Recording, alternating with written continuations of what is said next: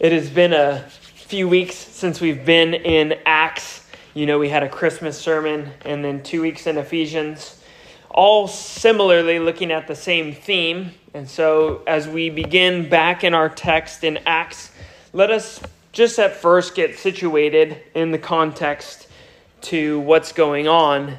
As we begin in verse 19, if you look there, it says, "Now those who were scattered because of the persecution that arose over Stephen traveled," and then it names a number of places.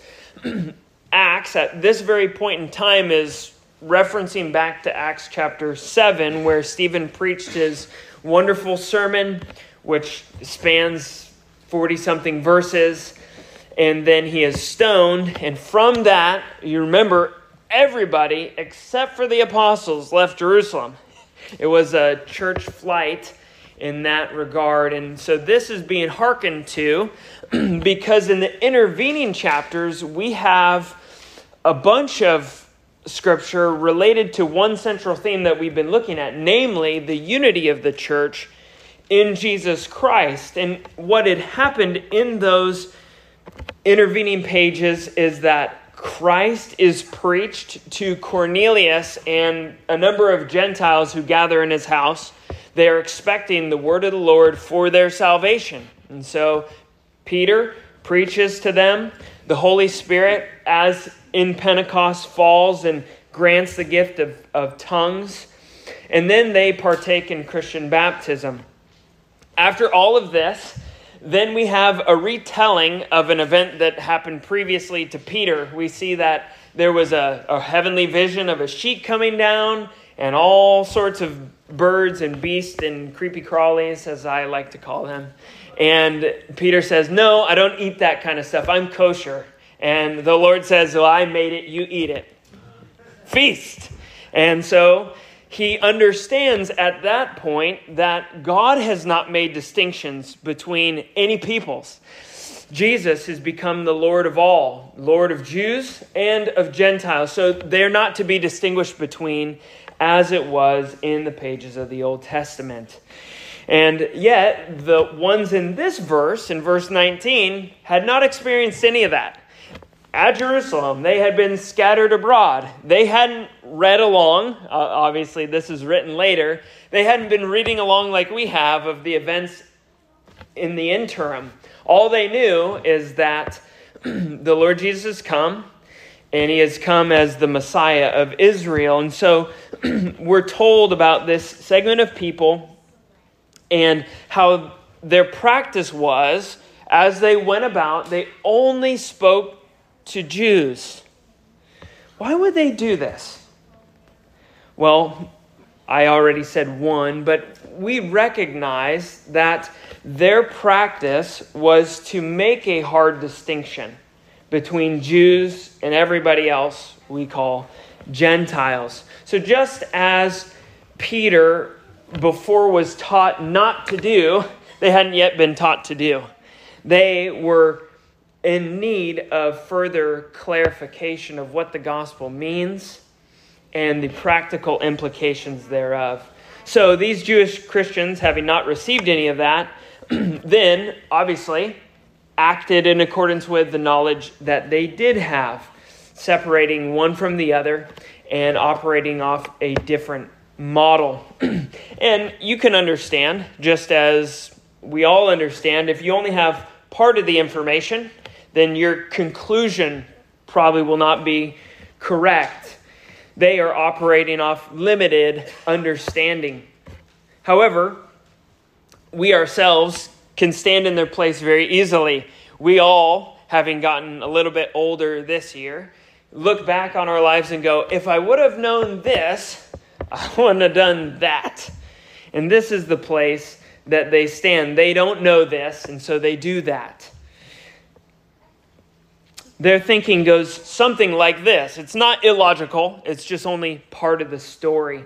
Their logical order at the time goes something like, well, Jesus is the Messiah, and thusly he's the King of the Jews, as it is said over his cross. Therefore, the gospel is for Jews. So if Gentiles want to be saved, just as they did in the Old Testament at times, they must first join themselves to the Jews through the sign of circumcision in the Old Covenant. You can see Galatians playing this out. This is the pattern of thought that was had, though they have a missing premise. What is that? Hopefully we've solidified this a little bit over the past 3 weeks. But there is a monumental change that we've been trying to appreciate. We live 2,000 years after this time, and so sometimes it's hard for us to appreciate it. That's why we spend so much time focusing on it. But as the new covenant comes, there is a shift and a distinction on the pattern of how God's people are related to him, how salvation is administered, as it were. This new covenant consists in our participation in Christ's broken body and shed blood.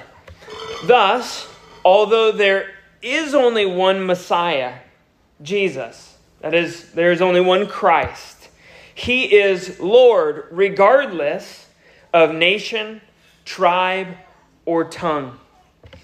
Instead of being joined to the Jewish nation, as it was in the Old Testament through circumcision, now we have been taught by the apostle in Ephesians chapter 2, as we looked at, or here in Acts in narrative form, two different ways of communicating the same message. We have learned that now we are united to Christ, and therefore united to the Jewish people. Not the other way. United to the Jewish people and therefore to God's salvation. We are united to Christ and the new humanity that is in him. There's an old man that has fallen into sin, and the new man, Jesus, has come, and we are one in him, Jew and Gentile alike. So Paul can say in Romans chapter 2:29 that the true Jew is this: a Jew is one inwardly, and circumcision is a matter of the heart by the Spirit. That's a new way of experiencing God and a different way of the external signs thereof, not by lineage, but by being born again, being united to the Lord Jesus Christ. That's verse 19, as we hear one group of people go and preach this way, but yet at the same time, there's still another group who, in a surprising fashion, not having read chapters 10 and 11 with us, now go out and do something different than those in verse 19. Look at verse 20 with me. It says, "But there were some of them, men of Cyprus and Cyrene, who on coming to Antioch spoke to the Hellenists," or it literally just means Greeks, which is non-Jewish Greek speakers, essentially. It's how the terminology works.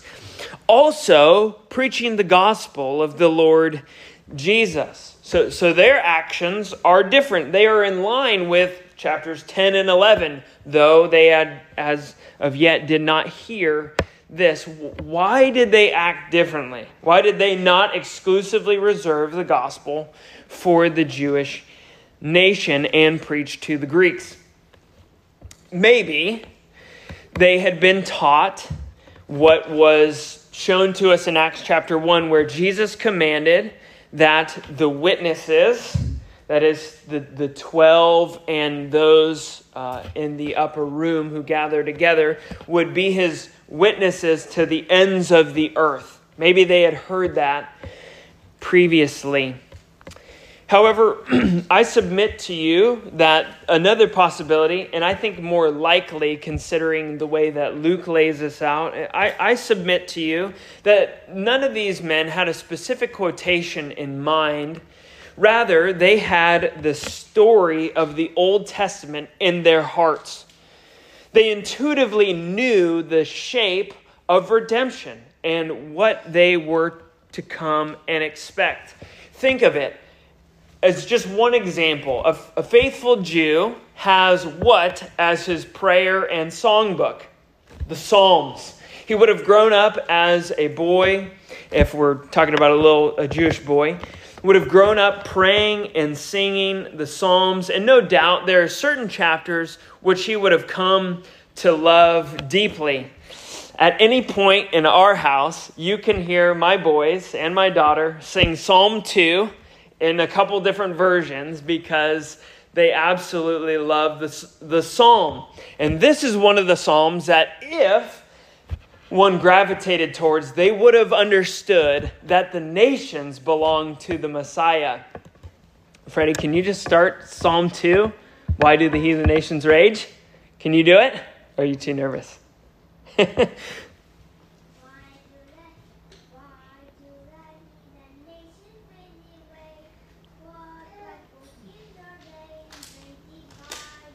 Good boy. Now, we could sing the whole song for you. Good job, Elias. But we have this song on repeat in our heads. It doesn't have to be on music or anything. It's just in our hearts. And this psalm in chapter 2, verse 7 of the Psalms says this: the nations come, or the song that I've memorized, the nations come, you are the only heir. The ends of the earth will be your own possession. And we've learned from Peter in Acts chapter 2 that he has said this psalm is fulfilled in the resurrection of Jesus Christ. Jesus sits at the right hand of God according to Psalm 110. Part of it's fulfilled. Not all enemies are made a footstool of his feet. But in that psalm, we are taught that God says to Jesus, who we know is the resurrected Lord, in Psalm 2 says, ask of me for your inheritance, and I'll make the nations them. So if a little boy had this as his theme song, he sung it over and over, prayed in light of it before the Christ had come. When he came, he would know that the nations are also Christ's. And therefore, there's no gospel only for the Jews. It is for all the peoples of the world. So intuitively, they know that although they're not connecting the analytical dots, okay, Psalm 2, this says this, they understand that the shape of redemption looks like when Christ reigns, the nations become his. They knew themselves, in this sense, to be ambassadors of the kingdom of God and heralds of the mended world.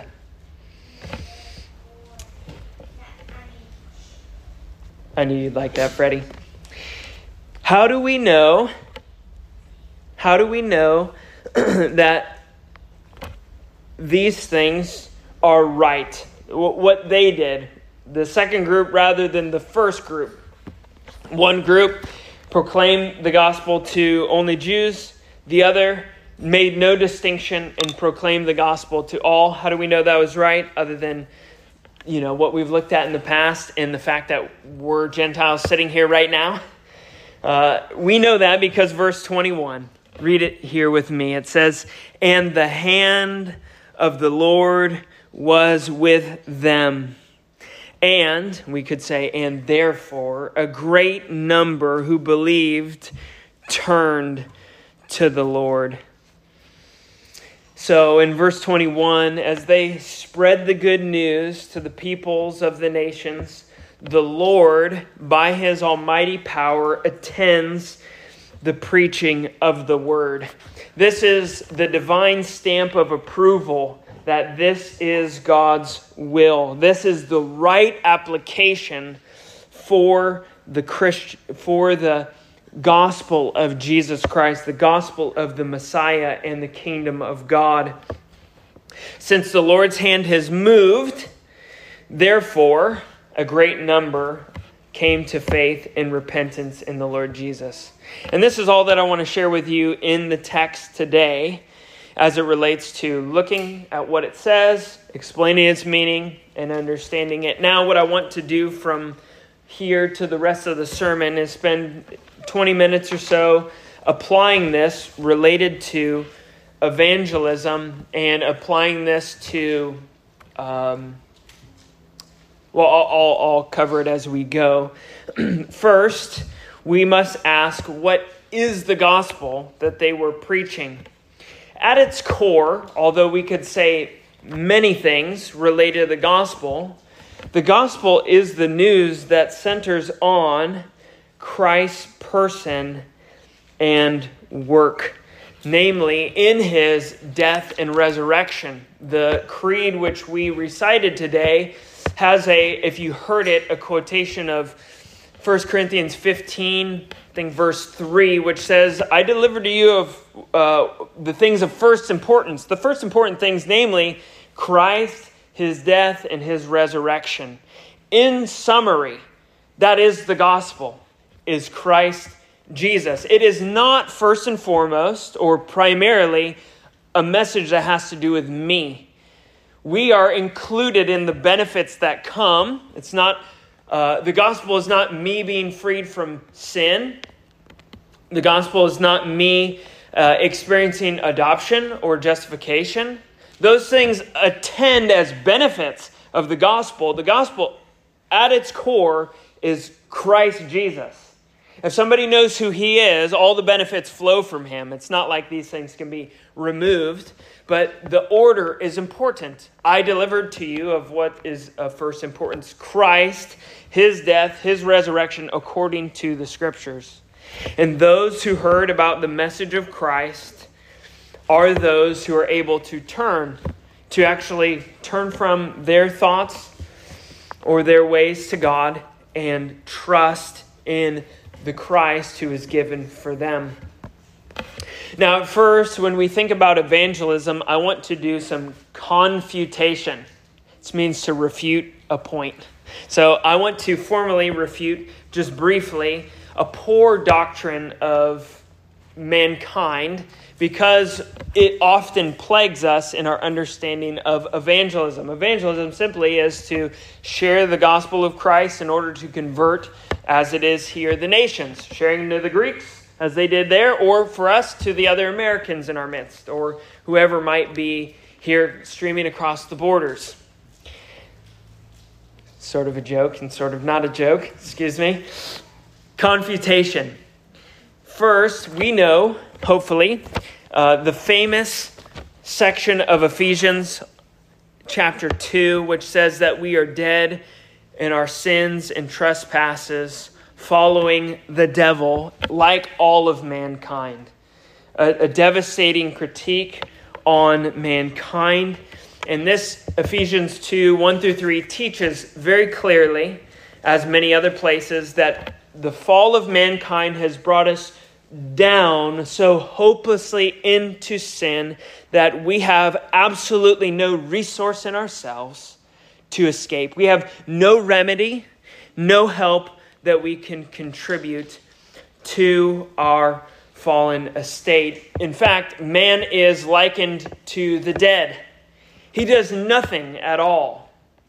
Though one might object, the ones here do all sorts of things. Deadness, as it relates to the Scripture, is deadness towards God, desiring who he is and what he's about. And thus it is applied to Christ. Men are dead in sin. They cannot do anything of any value or contribute or participate in their being made right with God or spiritually alive. They are not even able to believe the gospel that is preached to them by us. How do we know this? Well, the implications of this are taught by Jesus himself. In a wonderful passage, Jesus has you can go through this all in your own time. In John chapter 6, there's a lengthy section where there's a huge, massive group of people who've traveled across the sea to come and see Jesus. For all intents and purposes, it would look like there's a lot of people ready to believe in Jesus. Yet he calls them out as unbelievers and insists on teaching something that eventually, at the end of the chapter, drives them all away. What did he teach? Well, he could not help himself. He just had to teach them over and over and over again. In John 6:44, no one can come to me unless the Father who sent me draws him. And then the promise comes, and I will raise him up on the last day. Throughout the whole passage, Jesus clearly explains that coming to Jesus is essentially just an analogy for believing in him. So Jesus teaches deadness as a biblical category means and includes that we ourselves have an inability to exercise saving faith. Devastating. Man is not wounded in sin, but completely dead. This means that our persuasions in evangelism can never be so skillful that we can make the dead come alive. The credit in this regard cannot go to us, but to God alone, who does the work of making a dead sinner alive. This is what the Reformed mean by the term in the five solas, grace alone. Not grace alone in an autonomous act of faith, not decreed by God, which most of our Arminian friends believe. Go to any Calvary Chapel, staunch Arminian there, you'll find them saying grace alone and then teaching that, except that faith part. Grace alone. And the means is faith once the dead sinner is raised to life. But we must not fall off the horse. I think most of us at this point are very solid in this understanding that God alone saves. Man is no help at all. The flesh is no help at all. It is the Spirit that makes alive. So in that, some of us can hear the wrong thing. I think however many times I've communicated the absolute sovereignty of God in salvation, people at the end of a clear presentation of just what the Scripture says in this regard hear me in such a way to say, that means you don't do anything. Don't share the gospel, is I think what people hear, which is very, very incorrect. God's ultimate determinations, which happen in eternity, of which he is the creator of all of them, come to us through a means called providence. You have a great chair underneath your rear supporting you, ultimately because God determined it from eternity. That's why it's there. However, he brought these things about in history by his most holy, wise, and powerful, preserving and governing all of his creatures and all of their actions, says the Baptist Catechism that we've recited. In this case, God, and in the case of evangelism, God has decreed, or in the case of the chairs, let me get there in a second. In the case of the chairs, he's decreed that the elders would be the instruments to accomplish his will, even though it is the case that we act upon the desires of our hearts. Somebody liked the gray theme and picked the gray chairs, liked the comfort and all that sort of stuff. The means were us, yet the ultimate reason, the ultimate cause is God. And we are secondary to that, though not unimportant. We are actually important because God has chosen us and not others to be the means. See? Now, we should know in regards to evangelism, and what we must truly hold tight is that God has determined for his elect people, ordained for salvation from before the foundation of the world, are to come to faith, not in eternity when they don't exist, and not before they're born, but at some point in their lives through the means that God has determined, namely preaching the gospel of Christ. Or in this case, even as my testimony goes, reading about the gospel of Christ Jesus.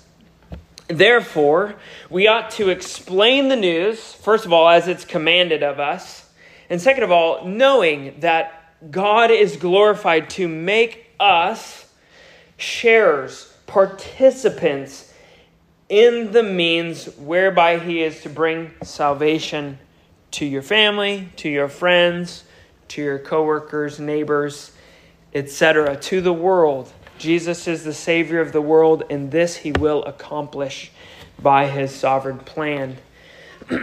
Now, as I've confuted some errors, let us have some consolation from the scriptures by way of application. It is great comfort to know what the disciples experienced here is the universal experience of salvation for each and every believer. God has never saved a single person. Well, I take that. Well, no, I can say this. There's one person who is saved directly, or two people who are saved directly by God, but he communicated his word to them. But God, by and large, in all of human history, saves, and only saves through his word. He saves not apart from the promises he makes of salvation. So Adam and Eve themselves received the promise of redemption in the curse itself, that one of your children, one of your offspring will come and crush the head of the serpent. This was their salvation, contained by believing in this promise of God for them. Similarly, for us, every single one of us will be used, or there will be some human means, whether it be the authors of Scripture themselves, or you telling somebody else what the authors of Scripture and the Holy Spirit ultimately has said, what God has said in His Word. You will be used, or I will be used, or another in the church will be used. Even false teachers will be used to bring the truth of Christ to somebody else. And what the exhortation is to us is to be the means by which that happens. Now, this word is our real comfort here. The hand of the Lord was with them. I love that. It's not always the terminology, but the hand of the Lord was with them, which means that the power of the Spirit is present and active to guide their speech on the one hand, and on the other hand, to make sinners alive, to make them come up to spiritual life such that they then have the capacity to turn and trust in Christ. Purpose yourselves to speak the gospel and know, because this is our universal experience, that the hand of the Lord is with you. That's God's intention for your evangelism, not to leave you by yourself. Where might we find that in Scripture? A place that most of us have down by heart, which is the Great Commission, as Jesus is resurrected, standing on the mount, and he's looking over Jerusalem, and beyond there, he says, all authority in heaven and earth has been given to me, therefore go, make or disciple the nations, baptize them and teach them to obey all that I've commanded you. Lo, as the King James says, or behold, I am with you, even to the ends of the age. Really, the ends of the earth, the ends of all things. The promise, not only for the first disciples, but also for us, is when you share the gospel, the hand of the Lord will be with you. It's great comfort. You don't have to fret. Use the truth you know. Talk about Christ, His resurrection, His death on behalf of sinners. Now, let us apply this now, not just to confuting false doctrine or comfort for ourselves, but also in duty.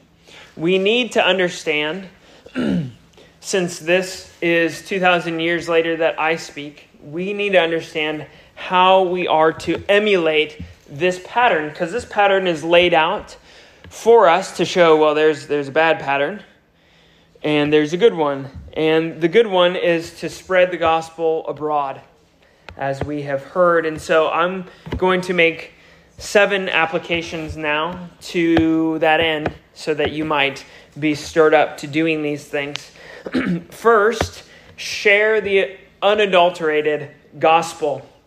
In light of what I've just said, we must remember that God determines to make known a particular truth. And the content of that truth, He has determined and He has created. It is our job to not be like many today who think that the message needs a little help. It looks a little antiquated, and so therefore we need to freshen it up a little bit. It's a little harsh, and so we need to soften it a little bit. It is a little too narrow anymore these days. So we need to broaden out the message and let more in. No, we must determine to be grateful and happy about the truth of Christ and never be ashamed of it. Share it as it is, because really we're sharing about truth himself. Jesus said, I am the way, the truth, and the life. No one comes to the Father but through me. That is the truth that we must share. If we cover over the truth, I'm not saying you can't contextualize it so that people understand, clear. That's different than covering over aspects of it. Because what you're doing is you're covering over aspects of Jesus. You're covering aspects over death, resurrection, and things of this nature. Let us serve it up 100 proof without additives from a cocktail or altering it by watering it down on the rocks. Secondly, develop a 90-second, because I couldn't do it in 60 seconds. I'm not going to call you to do it.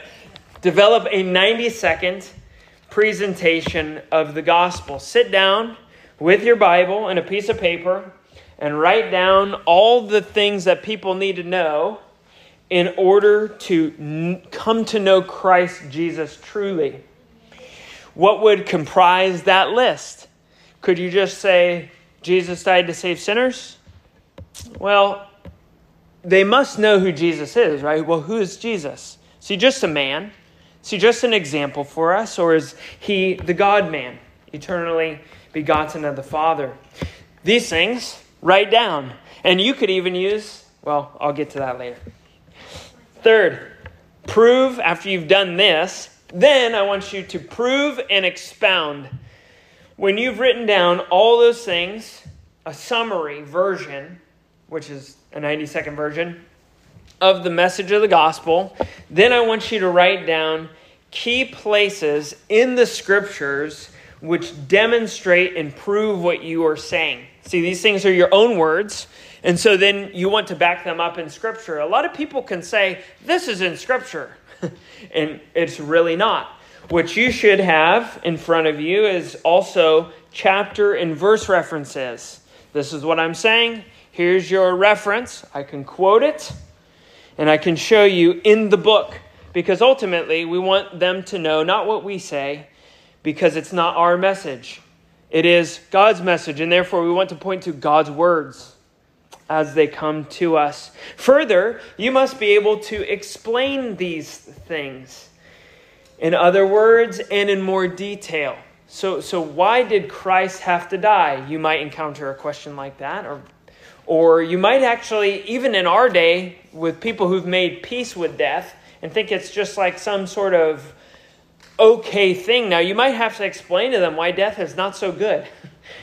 Surprising that we might have to explain that, but you will.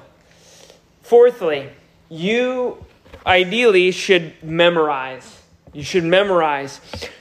Fourthly, do your best to memorize this presentation that you've made and the scripture references, both for your own soul, so you can recite the gospel to yourselves every single day, and for others. Their soul depends on it. God has made it dependent on the words of others, speaking his word and his truth. If your practice becomes reciting these truths every day, even bits of it, and reading through these things as you sit down for your Bible reading time individually or as a family, then before you'll know it, you'll be ready in any second to share that 90 seconds of scripture recitation and gospel presentation. And you'll be able to elaborate on it at ease and at length because it's in your heart. You've fixed it firmly. You've said it so many times it's like inscribed on your soul. This is where we ought to be concerning these things. We should not be fumbling to go when it comes to the center of our faith and what the gospel is. Fifthly, an exhortation, don't leave it to others. Don't leave it to others. Since no one will be saved apart from the gospel of Jesus Christ, no desert tribe in a far-off land will be saved apart from the word of God. Therefore, don't make the mistake of assuming somebody else is going to do this for us. There's billions of people who don't know who Christ is. And there's billions of people who have heard the name of Christ but still don't know who he is. They've been taught a false Christ. They've been taught another Christ. Or they've only vaguely heard about who he is. Don't assume that this is somebody else's job. This is your job description as a Christian. I don't know if you knew this, but when you profess faith in Christ, you also began to witness about who he is. I believe in Jesus. That's your first task of evangelism, your own testimony about Jesus. And then from there, you don't assume that the billions of other people are in contact with other Christians, and that's their duty to share with them. Make it your job. Now, I want to offer you two other exhortations, or really call to resources. You might have a difficult time with this in your preparation yourself, and so therefore you have two wonderful resources. First, you have a pastoral resource. Recently, we've done a handful of classes on this and discussed these things together in Sunday school, though I recognize that we might have lingering questions, and since there might be more training needed personally and individually, you are free and able, and your pastors are more than willing to come alongside you and give you specific assistance.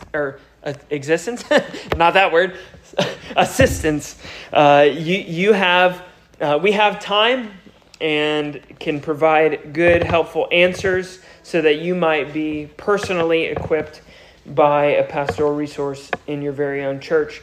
Secondly, you have paper resources that we've handed out to you. There is a published resource which you all have. It's on the entry table here, the 1689, which is a systematic and brief, believe it or not, brief summary of the Christian message with tons of references to the scripture. You don't actually have to do a whole lot of work yourself. Just go to Christ the Mediator in that chapter, and you pretty much have your presentation, though you would like to put it in your own words. If you talk like people did in 1689, you'll sound very intelligent, but people might not understand what you're saying. And so you have that. You also have a succinct summary of the gospel and what we're confessing in the Nicene Creed, or even shorter than that, about half the size. Maybe I should probably count the words, maybe 80 words or something like that. You have the gospel in short in the Apostles' Creed, which you can find in lots of hymnals. I'm not sure if the red one is or the one at your house. You can find it. So those are two separate tracks of resources for doing these things. Now, let me end on this and wrap up.